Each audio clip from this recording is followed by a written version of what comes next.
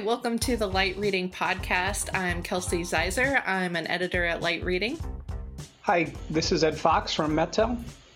Hi, Ed. Thanks for joining us. It's good to have you back on the podcast. I think last time you were on was maybe March of this year. Yeah, it's great to be back, Kelsey. It's always a pleasure to speak to you guys. Yeah, I can't believe it's almost 2022. No. Where's my life going? But we won't have an existential conversation here today. But for those of the listeners that maybe didn't hear your previous podcast, why don't we start by hearing a little bit more about yourself and also about MetTel? So just a quick overview there. Sure. So I'm CTO at MetTel. I've been with MetTel for 21 years at this point. Responsibilities are R&D, product development, sales support, all the way through maintenance. So I also have NOC responsibilities. So I think I mentioned this last time we were on the call, but I have the unique opportunity to dream it up, help sell it, and then go get yelled at for it. Well, it certainly sounds exciting to I know it's a challenge to wear that many hats, but also probably a lot of fun too, until that you get to that point where you get yelled at, like you said. No, it's a lot of fun, and it's a great time in our industry with so many changes happening so quickly. Right, for sure. So last time we had you on, we talked a little bit about SASE, the Secure Access Service Edge fun acronym that Gartner came up with a few years ago. And, you mentioned to us that it sounds like some customers are still wrapping their heads around what SASE is. And that was from our discussion a few months ago. So since then, have things changed? Do you feel like customers are more on board with SASE, or is there still kind of a room to grow in terms of understanding what that topic means? Yes. So it's funny. I do think that more folks have been exposed to it, but I think there's even more ambiguity around what it actually is at this point. And I think that is, it's part of our problem in the industry, as well as the, what customers deem it as. So I think we all share in creating the gray area there. I do see more customers asking about it, and there's a lot more information out there. But once again, the information all of us are putting out there are pretty diverse. Yeah, and it reminds me a little bit about the more early days of SD-WAN, where a lot of companies seemed to come out of the woodworks, a lot of startups saying they were doing SD-WAN, but maybe it was just WAN optimization or parts of SD-WAN, but not the full picture. Is that what you're seeing in the market as well? Is that, it seems like there's been this influx of information about SASE, but is there still confusion over some companies maybe just doing parts of it and not having the full picture of SASE, I suppose? Yeah, that's a great analogy, because it's just like in the beginning of SD-WAN. There's confusion for sure, and I guess our marketing teams all seem to concentrate on what we're best at, right? So, right. in the industry's defense, SASE's new, and it's still developing, there isn't anyone that has the full, as defined by Gartner, SASE stack, out there and fully mature. Mm-hmm. And it's part of why we see. As a managed network services provider, that's where we can go help and create the value with our customers. We can help guide them through, which piece parts they actually need today. Do they need the whole stack? Are they buying features that are duplicative for what they have in their current environment that they're never going to use? So I think that's a place where we're really focused on. And I'm sure you probably saw we had our Magic Quadrant come out from Gartner just recently. We were in the Leaders Quadrant again on managed network services, LAN and WAN, and Gartner called out our SASE approach. Very very pragmatic approach, trying not to oversell and trying to help our customers navigate through the confusion. Yeah, well, congratulations on that, and I like the idea of a pragmatic approach. It's good to know exactly what you're getting. So, what do you feel like are some of the core elements of SASE? I know there's the networking, and then the security piece kind of converge there. And you all put out an announcement recently about some of the components that MetTel offers. So, what do you feel like are some of the core features that maybe customers need to be looking for when they're selecting a SASE service? Yeah, so I think mainly there's three core features, and that's where we've focused. It's certainly SD-WAN, to have that transformation in your WAN network. And next is, I'll call it firewall as a service. Very similar to what we used to call cloud firewall, but definitely more mature.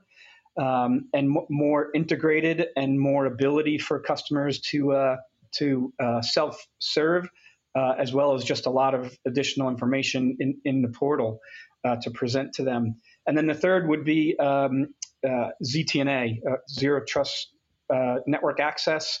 That could be tying into a private network, so private data centers, also application aware enough to be able to go straight to secured cloud assets, and then also application aware so that it won't take application traffic that's not needed through the network or through the firewall. That all encompasses some of the secure web gateway services that are out there. It does not include, and we're not, we're road mapping for CASB for next year. That's a little bit more intricate and a little, most of the customers we see today have a different CASB from their security products anyway. We don't feel like that piece of it is that important for us today. But yeah, those are definitely the three building blocks. And I know, ZTNA is a big word and means a lot. Right. It has a lot of implications. I know I had a customer call it, this is smart VPN. We had this 5 years ago. Little different, but yeah, I mean, ultimately that's the genesis of SASE. It's all these products maturing and being able to be managed through, one provider and one, one portal, I'll call it. Right. Yeah, that makes a lot of sense. And I was going to ask you about Zero Trust Network Access. That does seem to be kind of a hot buzzword right now. Why is that such an important component of SASE? And, why are we hearing so much about ZTNA right now? Yeah, it's interesting. The most important piece of that that I see is the integration work that you have to do with a customer's access management, so their identity access management platform, whether that be Microsoft or something like Okta in the cloud, or whatever they're using today. We've done that for years with our old cloud firewall product. And always found that to be the most important piece of the integration. So ZTNA is by itself, like I kind of said before, it's just an application-aware VPN at the end of the day. But it becomes zero trust when you can tie into a customer's access management applications, and you can authenticate and challenge constantly at different application layers. So that's my definition of ZTNA today. I know you'll probably get a lot of different ones, but ZTNA itself is a whole plethora of authentication mechanisms and private networking, and it's really important in the SD-WAN world. That there was I think we talked about this last time. I think Phil was asking me what we had seen around SD-WAN devices being pushed out to the edge, the home office. And that didn't seem to happen or come to fruition like everyone had thought it would. And I think the ZTNA model is the one where everyone's kind of going. Yeah, that's really interesting, and yeah, I thought it was odd that at the beginning of the pandemic that more people weren't going to SD-WAN. It just seemed like such a natural shift that would have happened. So Yeah. yeah, so are you I guess looking at things now, are you hearing more interest in ZTNA, or have things picked up for SD-WAN with Yeah, the home network? it's definitely integrated. You know, like I said, smart VPN, Hmm. ZTNA, however you want to, name it, productize it. But yes, it's application aware VPNs that also know when you're in the office. Um, so that's what we're seeing, and that's what we're seeing customers want. During the pandemic, um,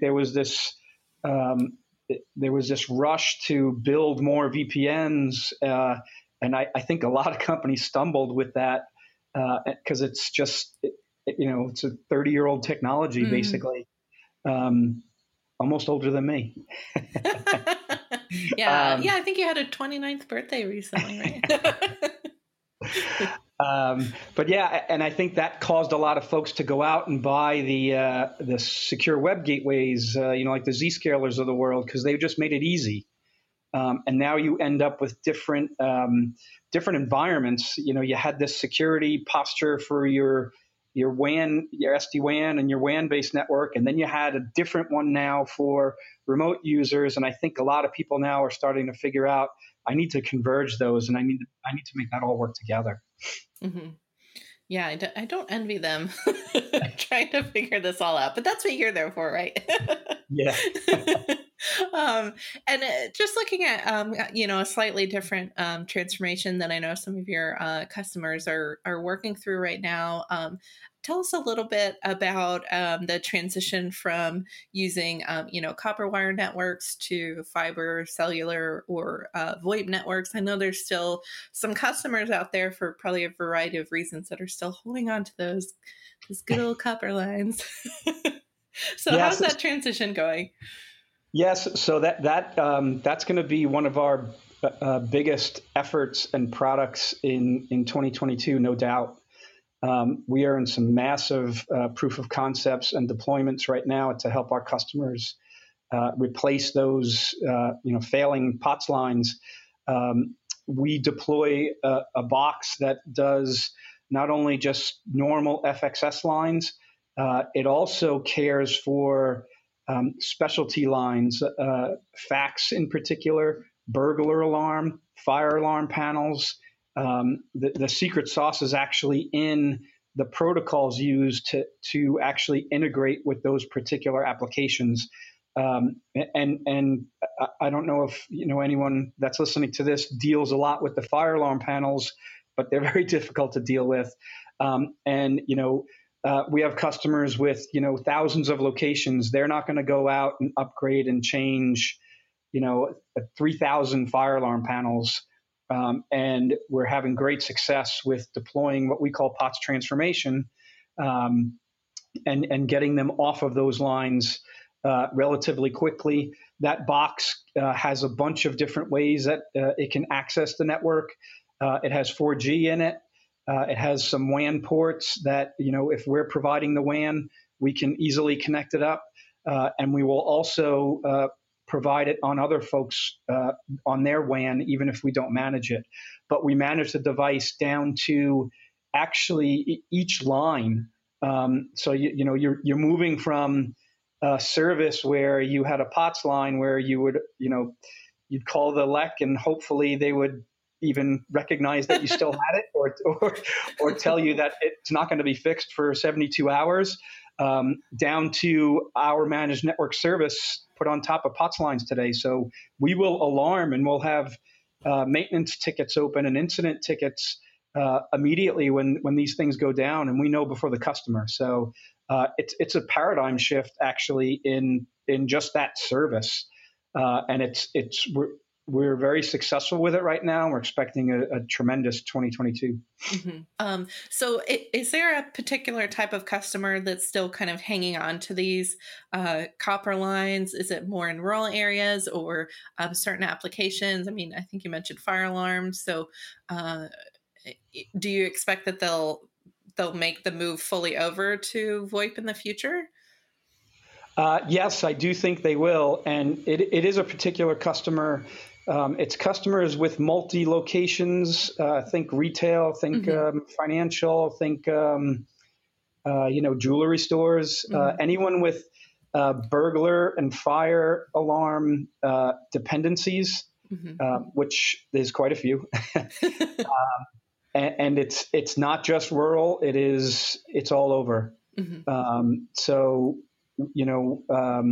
we have, as a result of that, we have some very big customers that we're deploying that, like I said, thousands of these things.